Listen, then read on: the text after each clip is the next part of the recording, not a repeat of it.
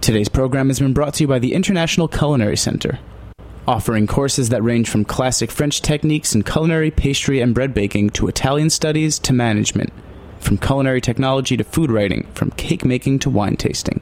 For more information, visit internationalculinarycenter.com. I'm Grace Bonney of After the Jump, and you're listening to Heritage Radio Network, broadcasting live from Bushwick, Brooklyn. If you like this program, visit heritageradionetwork.org for thousands more.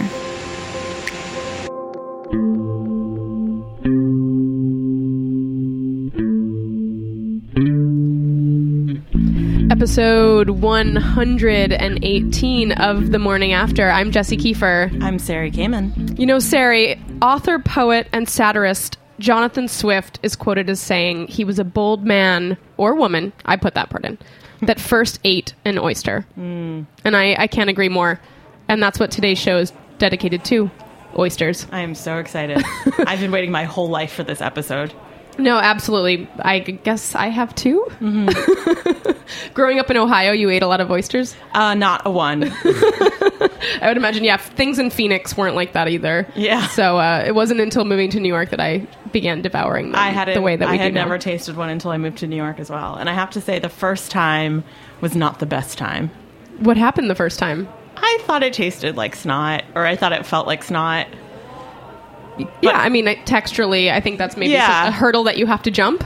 Yeah, but I was willing to jump it, and oh, what a bold man I was.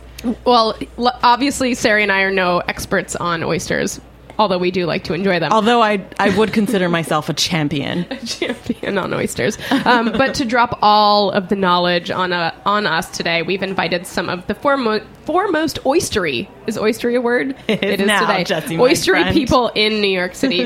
We have Mr. Kevin Joseph, the co-founder of New York Oyster Week, which is coming up starting September 11th. We have Adam Geringer-Dunn of the Sustainable Fish Market and Raw Bar in Greenpoint, called Greenpoint Fish and Lobster. Super excited. That opened not too long ago. To rave reviews. Rave reviews, absolutely. And also, Ben Crispin, service director of the dandy and delicious Maison Premier Oyster House and Cocktail Den.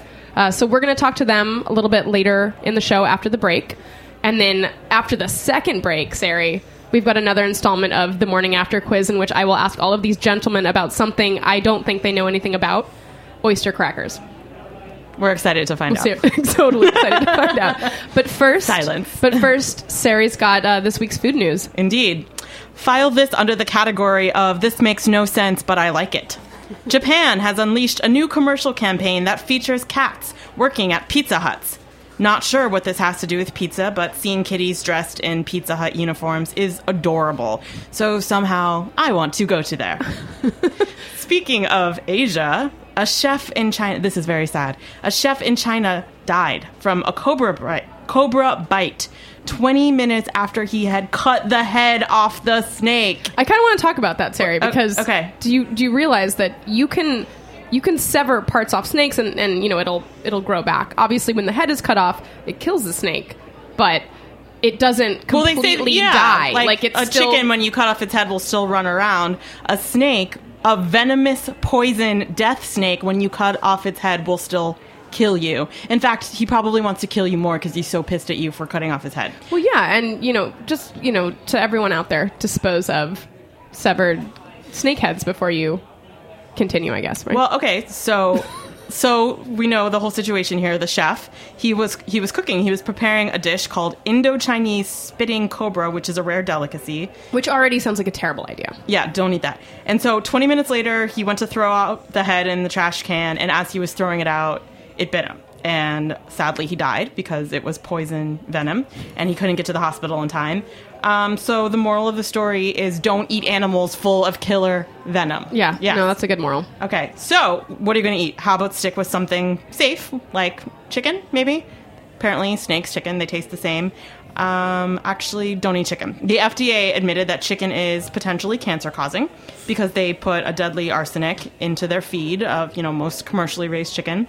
Something that was suspected for a long time. And Sam's Club has recently recalled 60,000 pounds of their Caesar salad kits because the chicken is contaminated with listeria.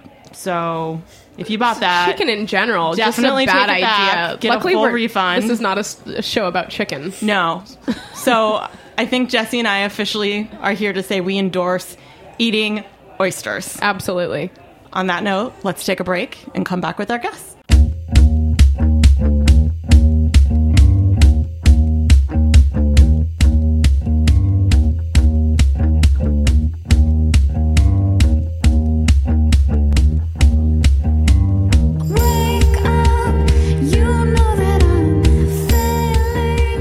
You are listening to Wake Up by Eula.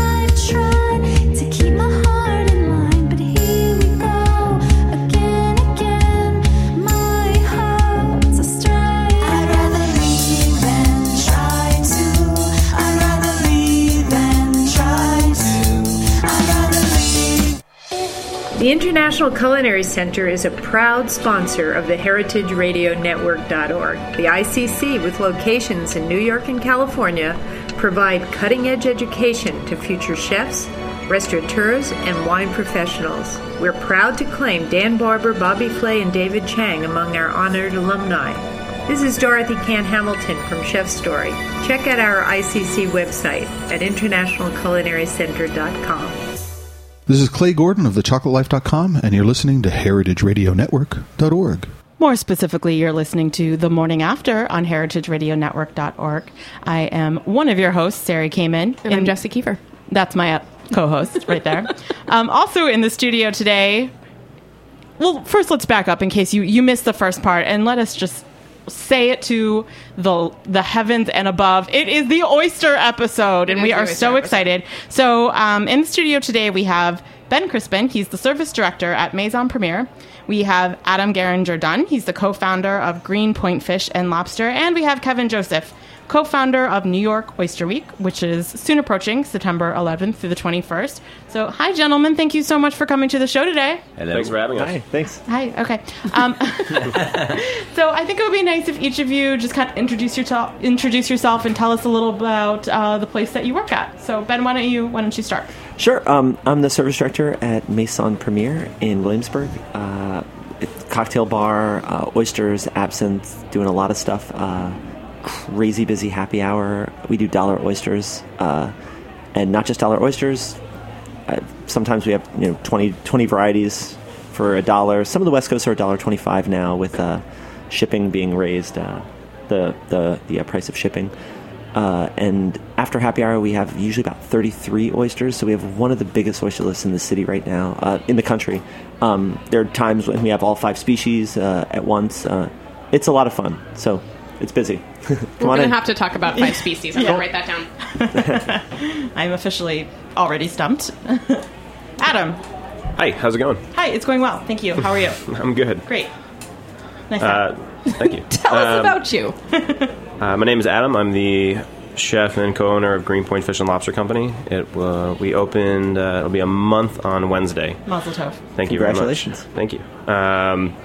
We are a fully traceable, seasonal seafood market and raw bar and seafood kitchen, if you will. Yeah, it's been a wild month. And you guys also have been doing like tons of events and we did things. Leading up to our brick and mortar location, we were doing pop-ups for about a year and a half. Once a month, just doing boat cruises, lobster bakes, clam bakes, backyard, the kind of stuff that everybody hates. Awful stuff. Lots and lots of lobster and oysters and ceviche and crudo and really horrible things. Yeah. I participated in a few. It was the worst. Just kidding. Kevin. Hi. Hi. Thanks for having me. I think it's my second time on your radio network. I think I called in once. Welcome. Last year. Yeah, we talked. But yeah, thanks. So I created Good New to York see you in the Oyster flesh. Week. Yeah, it's nice to meet you. Created New York Oyster Week with Rudy Ehrlich in 2010 in concept, and then in 2011 in concept, and then in 2012 and 2013 we actually produced a series of oyster-centric events all around the city and had a group of restaurants participate in a in-dining restaurant experience whereby they would feature an oyster dish all week. And so that's what an Oyster Week is. People ask me, what's an Oyster Week? I say, well, it's two things. It's a collection of oyster-centric events, and it's a collection of restaurants that are participating in featuring an oyster dish of their own composition, typically cooked. Really? During Oyster Week, yeah. So, what we're trying to do is create a gateway oyster. We're trying to create an experience in the in-dining program whereby people that go, oysters, I don't know. Maybe they're more likely to try one that's been prepared, cooked in some way. And if they like that, then maybe they'll try their first raw oyster. And that's really what we're trying to get everyone to not just try, but love. Cool. So. I happen to know, because I've talked with you before, that there's like a whole nother level and aspect to Oyster Week, which a lot of people don't know about just from, kind of like browsing the website or, quickly looking at the flyer, which is how much Oyster Week is actually doing so much good for the waters of New York. And if you could talk about that, and Adam, maybe you can jump into, because you guys are really interested in sustainability. Oysters are not just, delicious food. I mean, they also serve a purpose in terms of filtration and... I'm the last person to take credit for that, really. I think, even Ben would be a part of that community of people that are not just interested in the oyster as a food source, but the oyster as a what we call a keystone species in the ecosystem. The salt marshes of this country, there's only 20% of them left from their historical numbers, acreage. It's the salt marsh. In fact, the salt marshes have more biodiversity than even rainforests. And it is in the salt marshes that all the other species, the marine species that we eat and depend on for food, where they nurse, where they're born, and where they grow up and get to be bigger, where they find shelter to grow. And so New York Harbor is one of the greatest and grandest estuaries in the world that used to produce trillions, literally, of oysters that fed New York City for hundreds of years. It was a primary source of protein in New York City for both the rich and the poor for literally 100 years, most of the 19th century.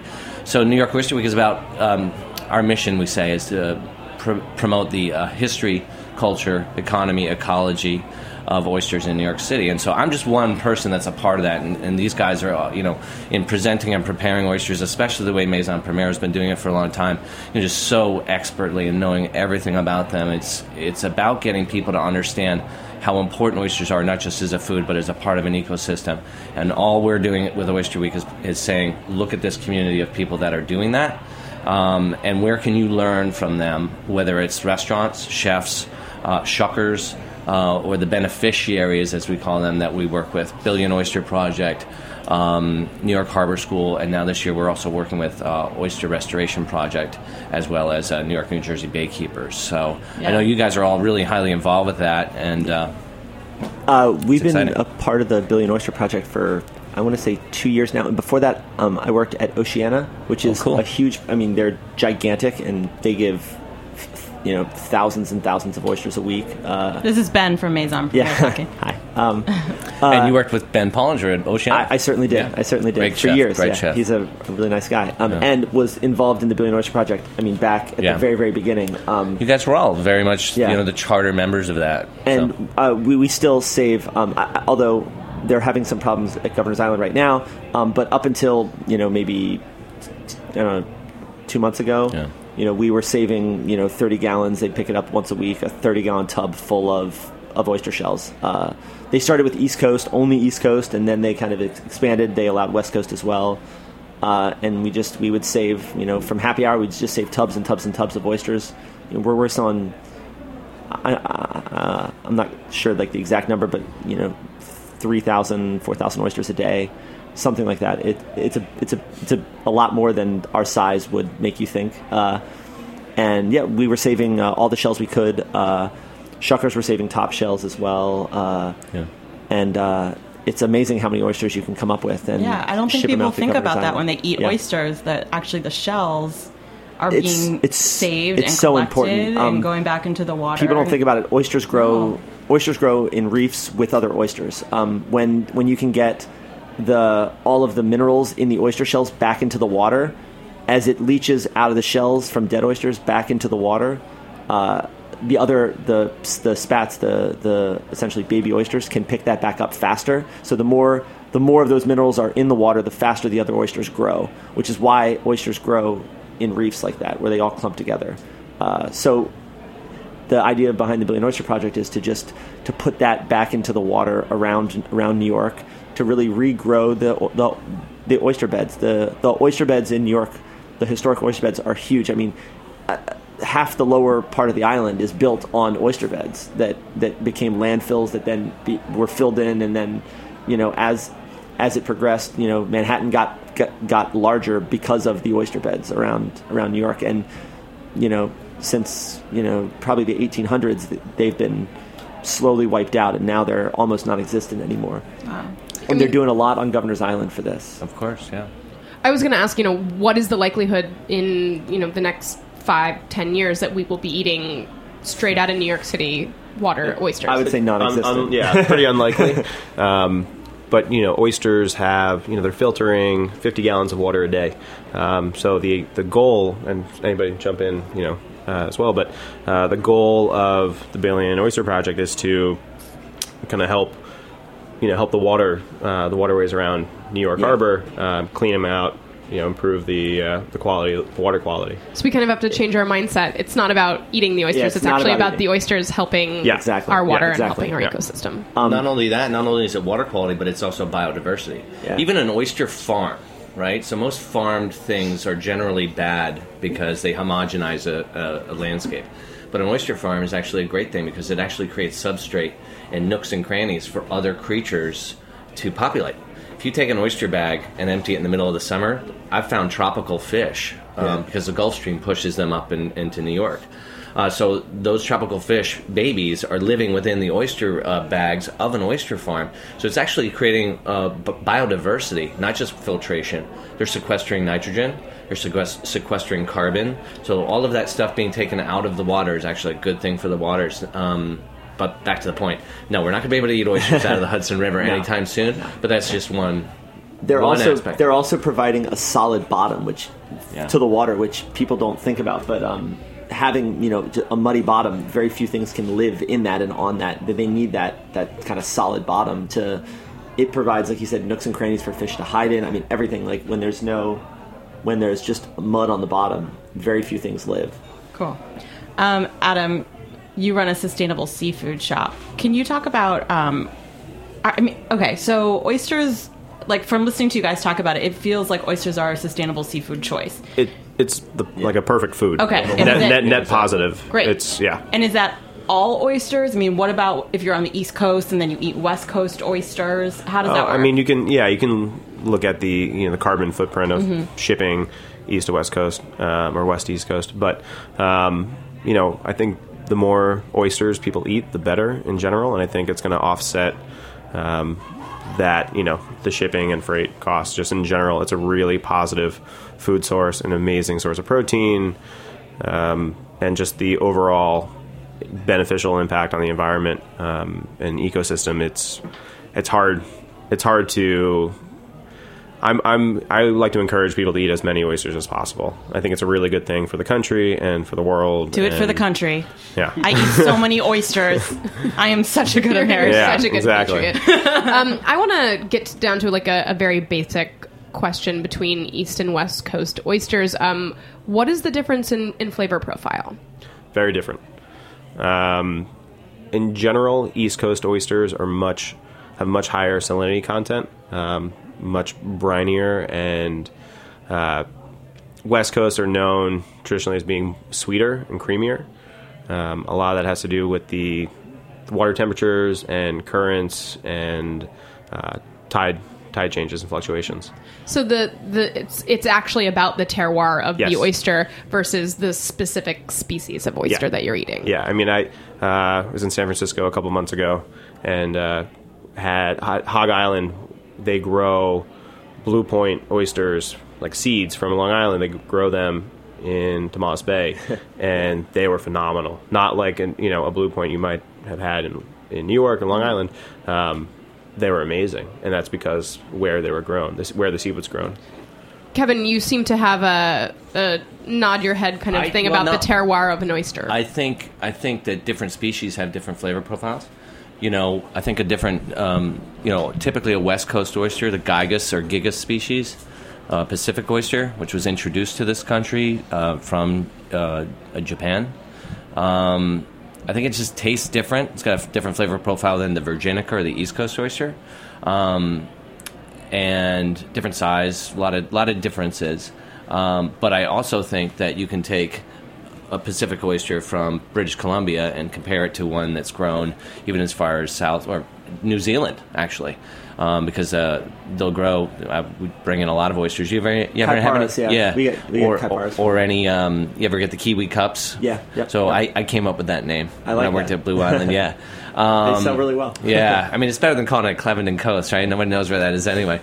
But they're going to taste very different. Same species, different. What I shake my hand about it has a different terroir. So I think I use that term. I'm pretty rolling loosely. my eyes right now. Don't roll your eyes. Ben Hollinger does too. I think it's a legitimate term. I mean, people say, "Well, what is terroir?" I say it's and I also often think of and describe as I train staff and chefs in different places. Like oysters are essentially a marine grape. I mean, they kind of reproduce in the same way as plants. I call them fleur de cis. They are really kind of like a flower, and so they pick up a terroir the same way a plant or a grape picks up a terroir. And there's just different minerals and algae that they're eating. They're an animal, so they're eating algae, they're eating plankton, they're eating zooplankton, phytoplankton, and so those things are different species in different places are definitely going to affect the terroir of an oyster. I think you see a lot more flavor differences in East Coast oysters. Something from Maine, like a pemmiquid, tastes totally different than something from Virginia, or just very, very different. But although the same species, so. Jesse, do you like East Coast or West Coast oysters? I'm an East Coast oyster. I'm a person. West Coast person. What does that say about us?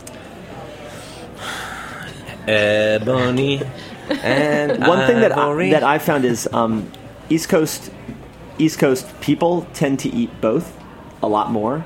West Coast people tend to eat way more West Coast, and I think that's represented in the actual oyster bars as well. Like East Coast bars tend to have both. Like we usually shoot for, like, all things being equal, when we can get everything in, like 60-40, like East Coast, West Coast, 60 East, 40 West.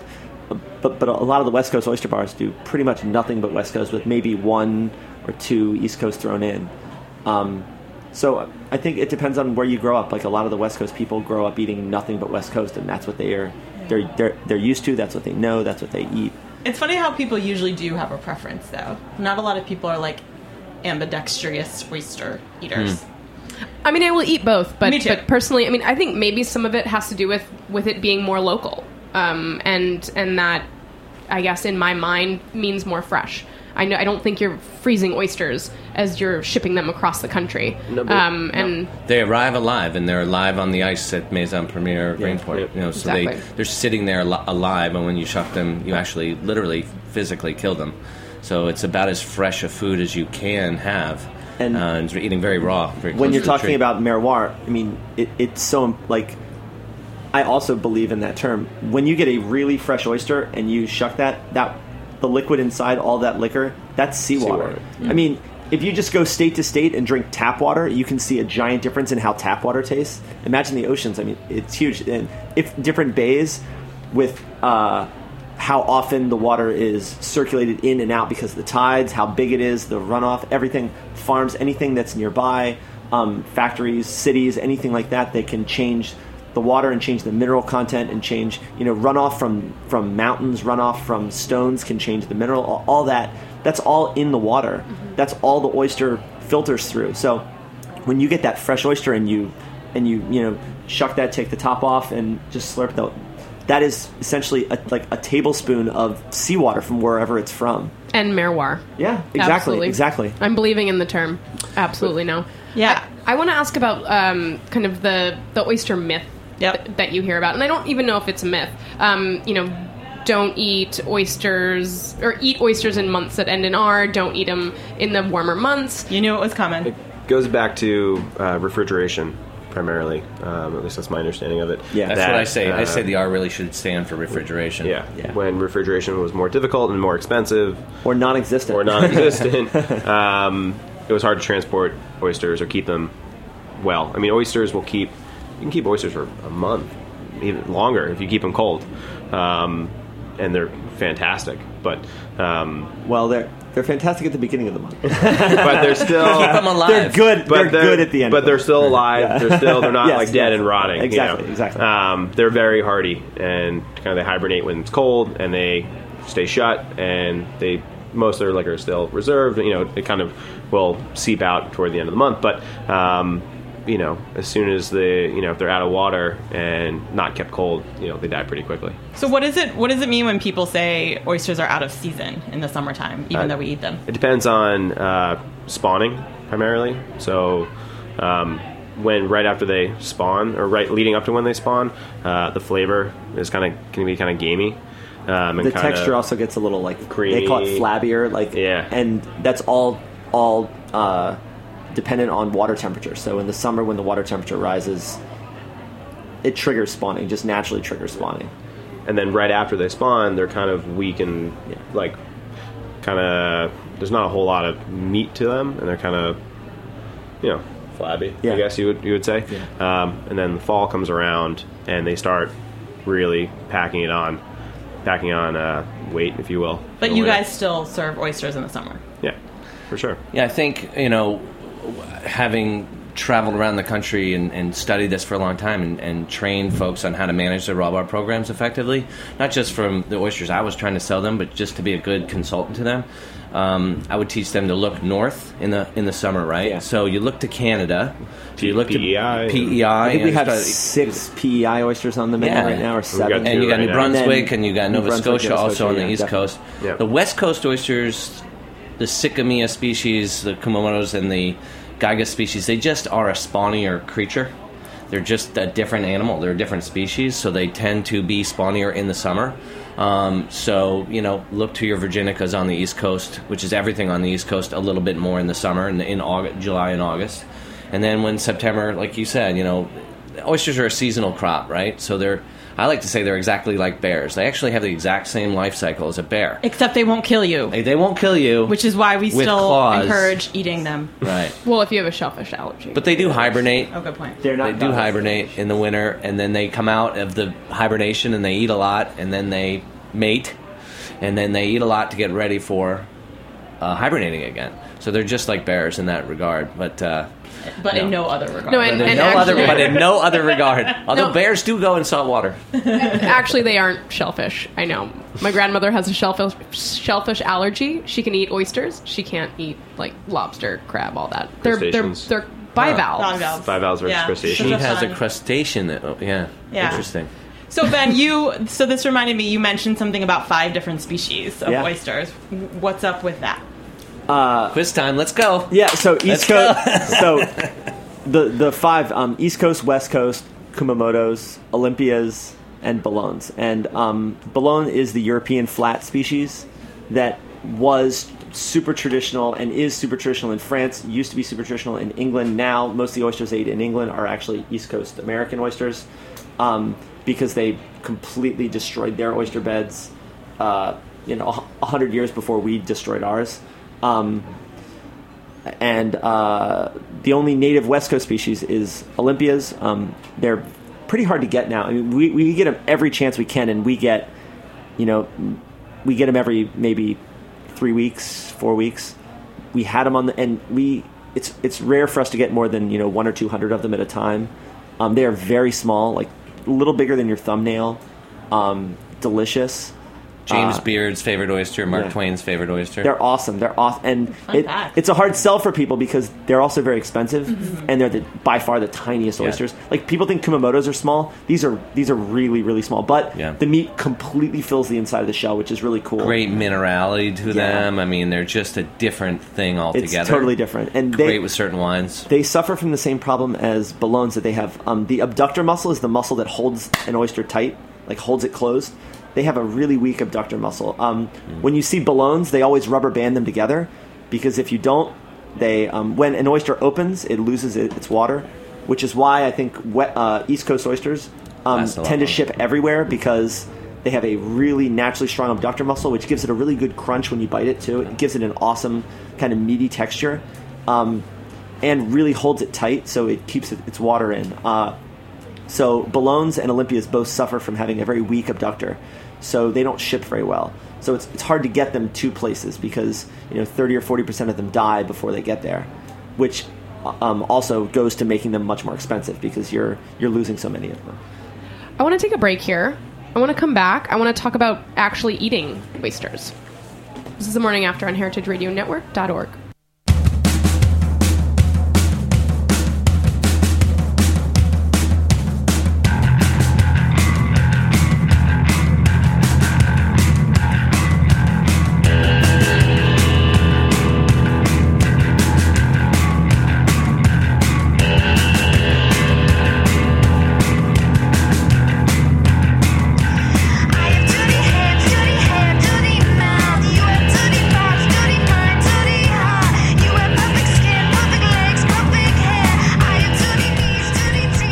You are listening to Dirty Hands by Eula.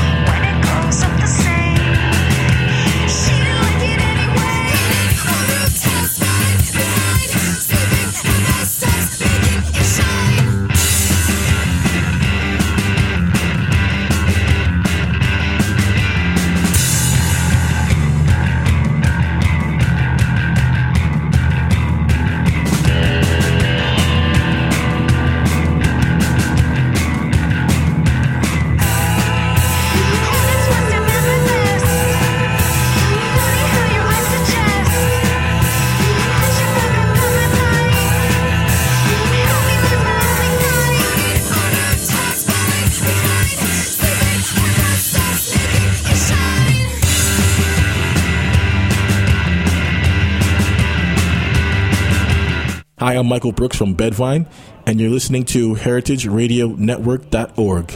And we're back here on The Morning After. We've been speaking all things oysters with Kevin Joseph, co-founder of New York Oyster Week, Adam Garinger-Dunn of Greenpoint Fish and Lobster, and Ben Crispin of Maison Premier.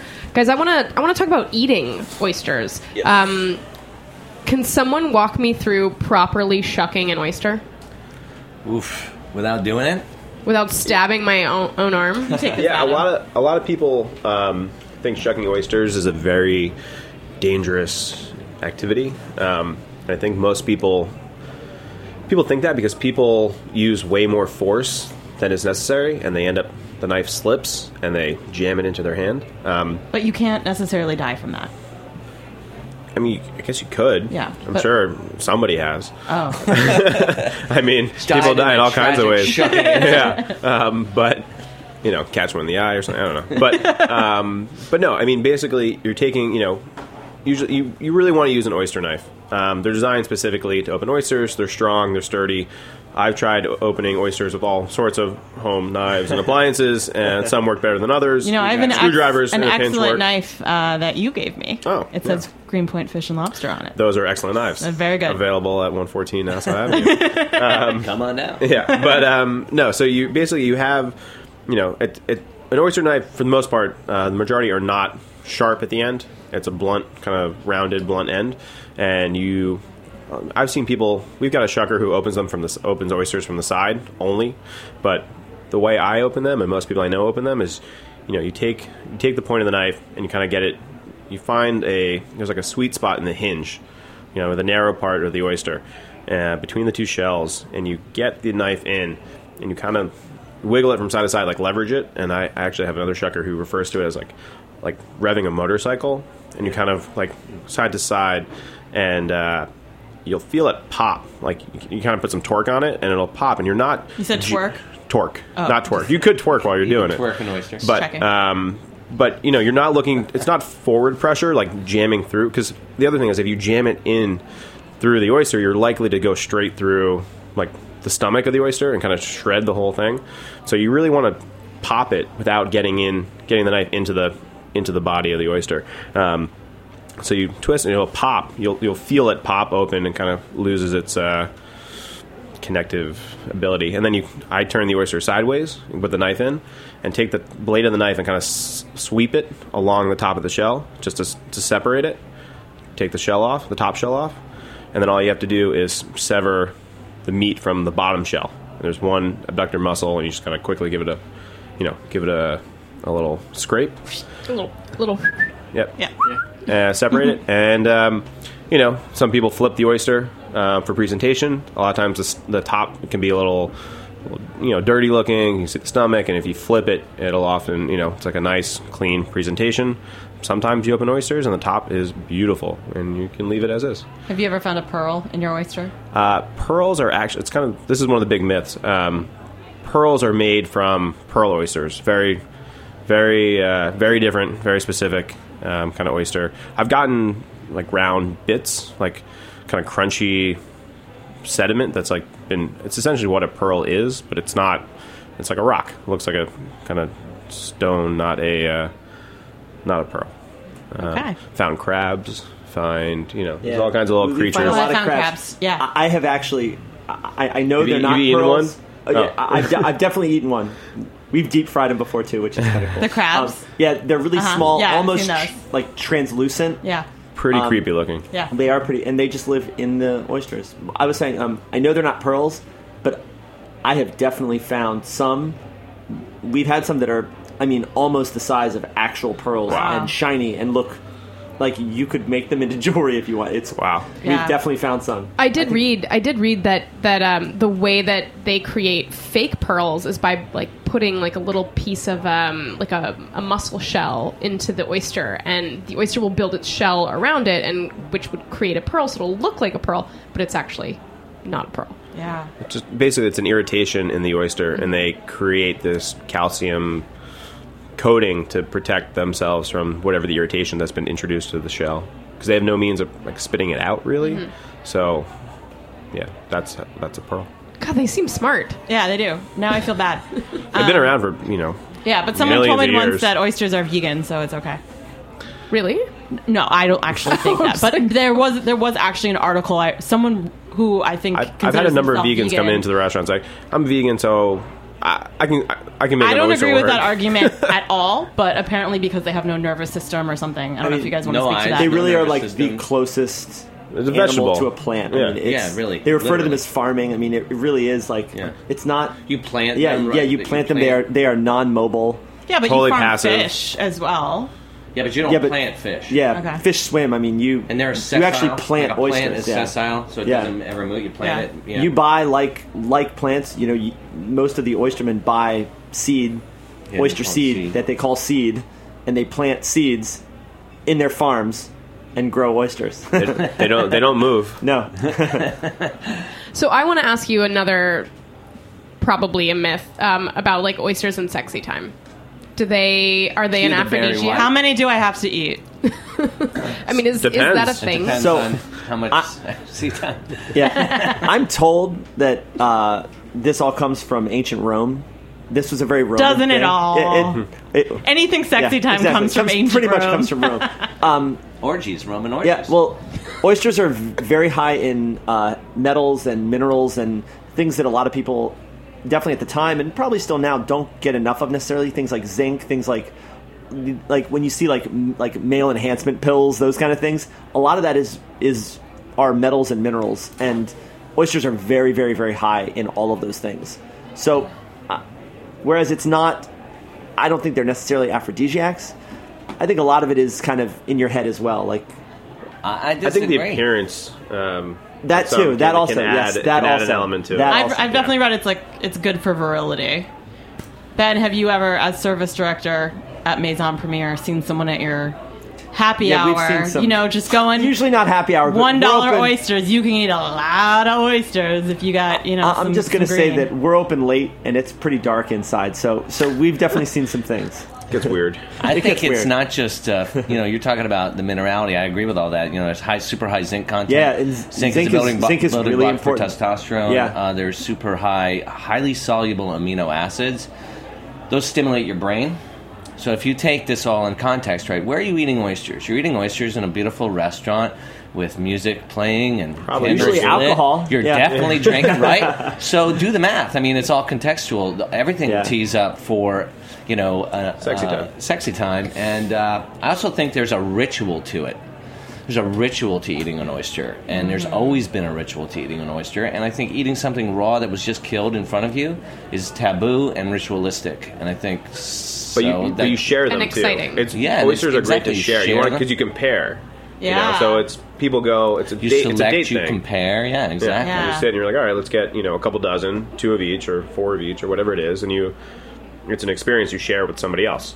I also have this really great theory. Be interested in hearing what you guys think of this. The expression Jonathan Swift is credited for. There was it was a bold man who first ate an oyster. Mm-hmm. Well, who says it was a man? A. B. She did. I would say. I did in parentheses say a woman. Also. Well, it certainly wasn't somebody in his time, right? It was. I'll tell you who it was. It was a bold bipedal hominid who first ate an oyster. So my theory is that oysters are an aphrodisiac and oysters are sexy and we want to eat them because it really harkens back to our most primal protein source. Yeah. Long story short, somebody walked across the savannah in Tanzania 150,000 years ago and they looked down and they saw the Indian Ocean. They walked down the Indian Ocean and the tide went out and they saw these rocks and they realized those rocks had meat in them. And they put those rocks on a fire and they opened up and they smashed some of those rocks and they found meat inside. They just now had the first ever highly available, extremely inexpensive from a caloric expenditure standpoint, protein. Made their heads grow, and literally made their brains grow, because it's full of, we all know that shellfish is a brain food, full of omega-3s and all the great things for your brain. So it's a food that our species knows separated us and allowed us to evolve quicker with bigger brains, better tools, better communication. And so it's a very attractive food to human beings because of that. That's all been very vetted out through research and history. The middens have been found in South Africa and Tanzania. There's nothing but fossils. I just want to give you a little round of applause, Kevin. You like that? I liked it Can I get a harumph from everybody in the room? All right. So everyone believes it. Okay. Ben, you have a lot of experience watching people eat oysters and drinking while they do so. What, in your opinion, would you say, or I guess like the philosophy behind Maison Premier, what do you guys encourage people to drink with oysters? What do you think pairs well? So I would say it depends on where you are. It depends on kind of your state of mind. If you're thinking France, if you're thinking, New York, if you're thinking, Loire, if you're thinking Ireland, and we definitely try to have a little bit of everything. So champagne is, of course, classic. Yeah. Champagne, we've got lots of champagnes, and great with oysters. The acidity, the brightness, great with oysters. We also have a huge selection of muscadets from the Loire. Again, the soil from where these muscadets are from is very, very minerally. Lots of granite. There's a lot of shells too, right? Exactly, and some of these are actually prehistoric oyster shells and oyster beds that have fossilized, and so the grapes are growing and the water's flowing through to get to the roots, flowing right over all these old oyster beds. Muscadets. It's where the mouth of the Atlantic feeds into the Loire River. Yeah, so I would definitely say Muscadet is an awesome choice for oysters. Again, the minerality plays so well with, especially a lot of the East Coast stuff that, like, some of the, as you go further north, all those oysters, I think, it's just, Muscadet is awesome with that. And some of the older Muscadets, we have some cool vintage Muscadets where, the fruit starts to fall away over time and you're left with just such, just bright minerality. It's awesome. We also have, and this is really fun, we've been having oyster stout made for us recently from Barrier. our first batch. We just went through our first batch. We're having a second batch made now. It's made specifically for Maison? For us. And it was made from... The first batch was made from only bologna shells that we served at Maison Premier. We saved the bologna shells separate from the Billion Oyster Project. We saved just the bologna shells, gave them, 60 pounds of bologna shells, 100 pounds of bologna shells, and they made an oyster stout for us. Talk about upcycling. Awesome. Really fun. That And, is so cool. and it's delicious. And again, the minerality, you're filtering it through oyster shells. The minerality's there. It's really fun. We're having a batch made now with, I believe it's all Kumamoto's is what we're doing now. So we're just trying some different things. It's fun. It's delicious. If you're in Ireland and you're thinking oysters, you're talking stout. Oyster stout's classic. They used to sometimes throw the actual meat of the oysters in with the wort when they're boiling it, and again, you're getting all the minerals out of that, all those metals, all that zinc, everything out of that. It adds a really fun flavor. Also, the yeast can't break down all the stuff that's in oysters. Like the same thing with milk stout, all these things. The yeast can't break it all down, so it's left in the beer, which is awesome. It gives it a different texture, a little bit different flavor. It's fun. It does not taste like oysters. It tastes like coffee and stout. It's very dry. It's really delicious. We did that last year with Oyster Week. We did a Blue Point brewed an oyster stout for us, and they sold 60 kegs in like 2 seconds. So this year they're brewing hundreds of kegs of oyster stout for this year. So the official beer of Oyster Week. So very cool. Great beer with oysters. I mean, I think that immediately people would not think dark, richer style beer is what you're supposed to have with oysters. But it's dark, dry beer. It's very, very dry, yeah. Like Guinness is a great example, of a classic pairing. Very dry. They just, I mean, they cook oysters in Guinness. They cook. I mean, it is a classic. Steam open oysters in Guinness is amazing. Yeah. Reduce that down instead of wine. Reduce that down into a sauce and I mean that's amazing right there. Oh my god, I'm getting so yeah, hungry. A couple exactly. was it like 2 years ago? I was in Ireland and did like a little oyster kind of tour, if you will, up the west coast, and stopped at all these oyster cottages, if you will, and just two other people in this bar, and it's just a couple dozen oysters and a whole bunch of Guinness, and it was just quiet and peaceful, and like one of the most amazing oyster experiences I've ever had. I know I didn't know you 2 years ago, but I'm still retroactively pissed that you didn't. I'm jealous. It's awesome. It's like not something that everybody thinks about, but I found online there's like an old New York Times kind of thing about like a oyster and beer tour of Ireland, and Galway does one of this massive oyster festival. Actually, I missed that, but there's some Ireland is really into oysters. Yeah, Jesse. I think it's quiz time. Quiz time. I think it's quiz time. All right, here we go. You know a lot about oysters. You've proven that. Kevin, Adam, and Ben, you all know a great deal about oysters, but what do you know about the much-loved, old-timey, crunchy bit, the oyster cracker? Welcome to this week's The Morning After quiz. You guys ready? Bring it. All right, it's 3 questions. I wouldn't know these either, so don't worry about it. No Googling at all. I already failed this quiz. All right, here we go. Question 1. What is the most common shape for these salty, starchy things? Octagon. I think it's hexagon. You guys better give you options. I think he's right. It's what do we get? Multiple choice? It's a multiple choice. Multiple choice. Sorry. That was going to be hard. A, pentagon. B, a hexagon. Or C, an octagon. I say octagon. I think it's hexagon. I think it's hexagon. All right, we got 2 for hexagon. No, I say hexagon. I'm going to say pentagon. Pentagon. 1 for pentagon, 2 for hexagon. It is actually hexagon. You should go with your instinct, man. Just go with your instinct, Adam. So that means that Kevin and Ben got question 1 correct. Points. All right. Next question. Question 2. OFOC stands for Old Fashioned Oyster Crackers and is an acronym for which type of group? A 90s era ska band. B, an anti-gluten-free group based in Portland. Or C, a New England-based line of middle-aged male clothing a la Tommy Bahama. Hold on a second. Did you say an anti-gluten-free? Anti-gluten-free. So there's a group out there that's against people being gluten-free, and they're in Portland? That is just question B. Interesting. Crazy talk. All right. Kevin, A, B, or C? Oh, God. I like ska, so I'm going to say ska, but I don't think that's true. Kevin says ska. Adam, A, B, C. C. C. Adam says C. Ben, A, B, C. I really want it to be C. I really want it. I don't know. Find these clothes and wear them? I really... I don't know. I kind of want there to be an oyster cracker-based New England wardrobe that a bunch of old rich white guys have. I really want that. So you can have oyster cracker pants? I really want that. A sailboat. Yeah, exactly. So you're going to go with C? I'm going to go with C. All right. Well, it is actually A. Wow. Fantastic. Well done, Kevin. That is why I'm an Oysterfarian. I am in touch with my inner ska. Oh, man. He does not have dreads, thank God. All right. No, I don't. Last question, number 3. These glorified saltines likely got their name from A, their hexagonal oyster-like shape. I've seen tons of hexagon-shaped oysters, haven't you? Yeah. B, their creator, Erasmus Oyster III. Oh, that's made up. Or C, because they were traditionally served with oyster stew.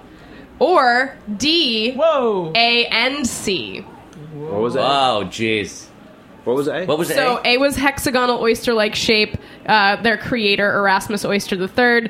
C was traditionally served with oyster stew, and D was A and C. I say going D. C only. You're going D. C only for Kevin. C. D for Adam.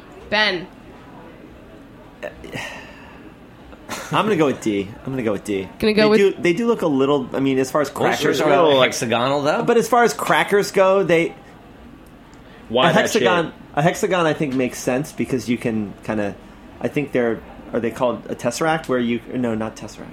Tessellate, where they all fit together for making sheets of them. So it makes sense, whereas round leaves space in between. Right. Someone went to college. So, yeah, there we go. Deep there on the we morning go. after quiz There right we now. go. They Okay, tessellate. so wait, I'm sorry, it I'm was gonna say D. You're going to say D. Okay, well, the actual answer is D. Yeah! There is no totally... Market. There's no totally true... or they don't exactly know, but they're pretty sure it's either the shape or the of what they were served with. So, fantastic job, guys. I think that you all got at least... Everybody wins. Everybody wins. Everyone tied equally. I need a scorekeeper next time. I need a Carl Castle around here. Everybody wins. And I got to say tessellate on the radio. Yeah, which is the biggest word that's ever been said on the show. I do have to say, but just like their flavor, the history of the oyster cracker is pretty bland. Agreed. Well said.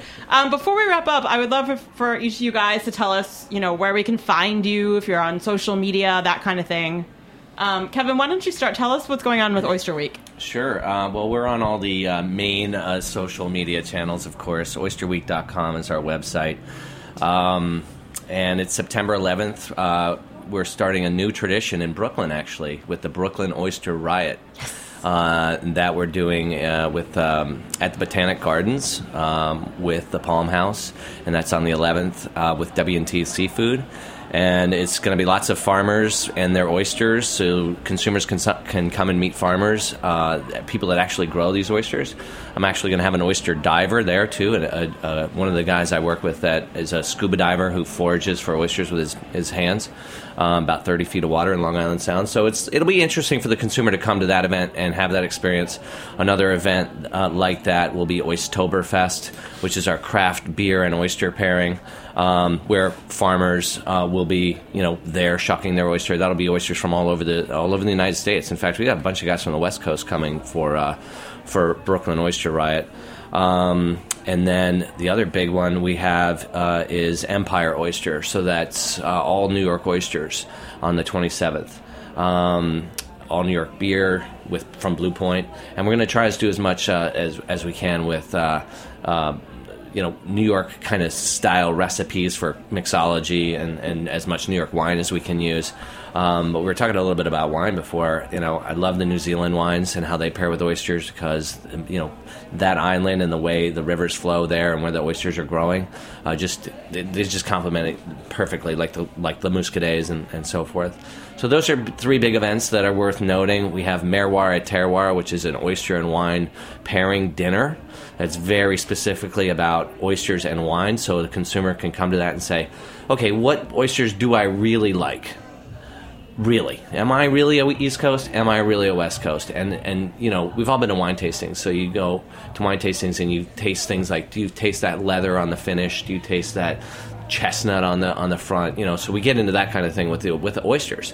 And we talk about the wines, and David Rosengarten is terroir to my merroir on that. And he's 2,500 shows on the Food Network, kind of a major guy. So what's the website? It's oysterweek.com. Okay. So all of the events are listed there, and all the Oysterweek.com. participating restaurants and are you guys listed are Oyster Week NY for Twitter, right? At Oyster Week NYC on Twitter, yeah. NYC. I think so. Okay, awesome. Thank you. Yeah. Go, Adam. So Greenpoint Fish and Lobster Company, we just opened about 3.5 weeks ago. We are located at 114 Nassau Avenue, not Nassau Street, very different. That'll send you to South Brooklyn. 114 Nassau Avenue in Greenpoint, right off the Nassau G train. You can find us online at greenpointfish.com and follow us on Instagram, Twitter, Facebook, what have you. Everything's just at Greenpoint Fish. We've been really busy getting our feet under us, up and running, and we would hope to do a number of events coming up, kind of like we've been doing before, but launch a lot of pop-up events, special seasonal events, clam bakes, boils, all kinds of stuff, depending on the season as things change and certain products come online. Stop in. We're open 7 days a week, noon to 9 p.m. and every week is Oyster Week. Yeah, that's right. Boom. Ben. Come see me, Maison Premier in Williamsburg, on Bedford between Grand and South First. We're on, of course, masonpremier.com, and then we're on Twitter and Instagram as Maison Premier. We do happy hour Monday through Friday from 4 to 7 and 11 a.m. to 1 p.m. on the weekends for a little brunch happy hour. Come in and see us. It's a lot of fun. Awesome. You guys were such fantastic guests. I cannot thank you enough. You made Oyster episode the best episode. Thanks for having us. Yeah, this is fun. This is The Morning After on heritageradionetwork.org.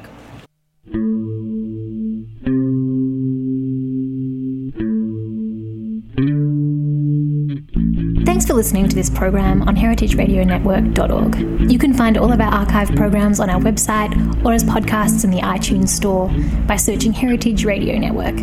You can like us on Facebook and follow us on Twitter at heritage_radio. You can email us questions anytime at info@heritageradionetwork.org. Heritage Radio Network is a 501c3 non-profit.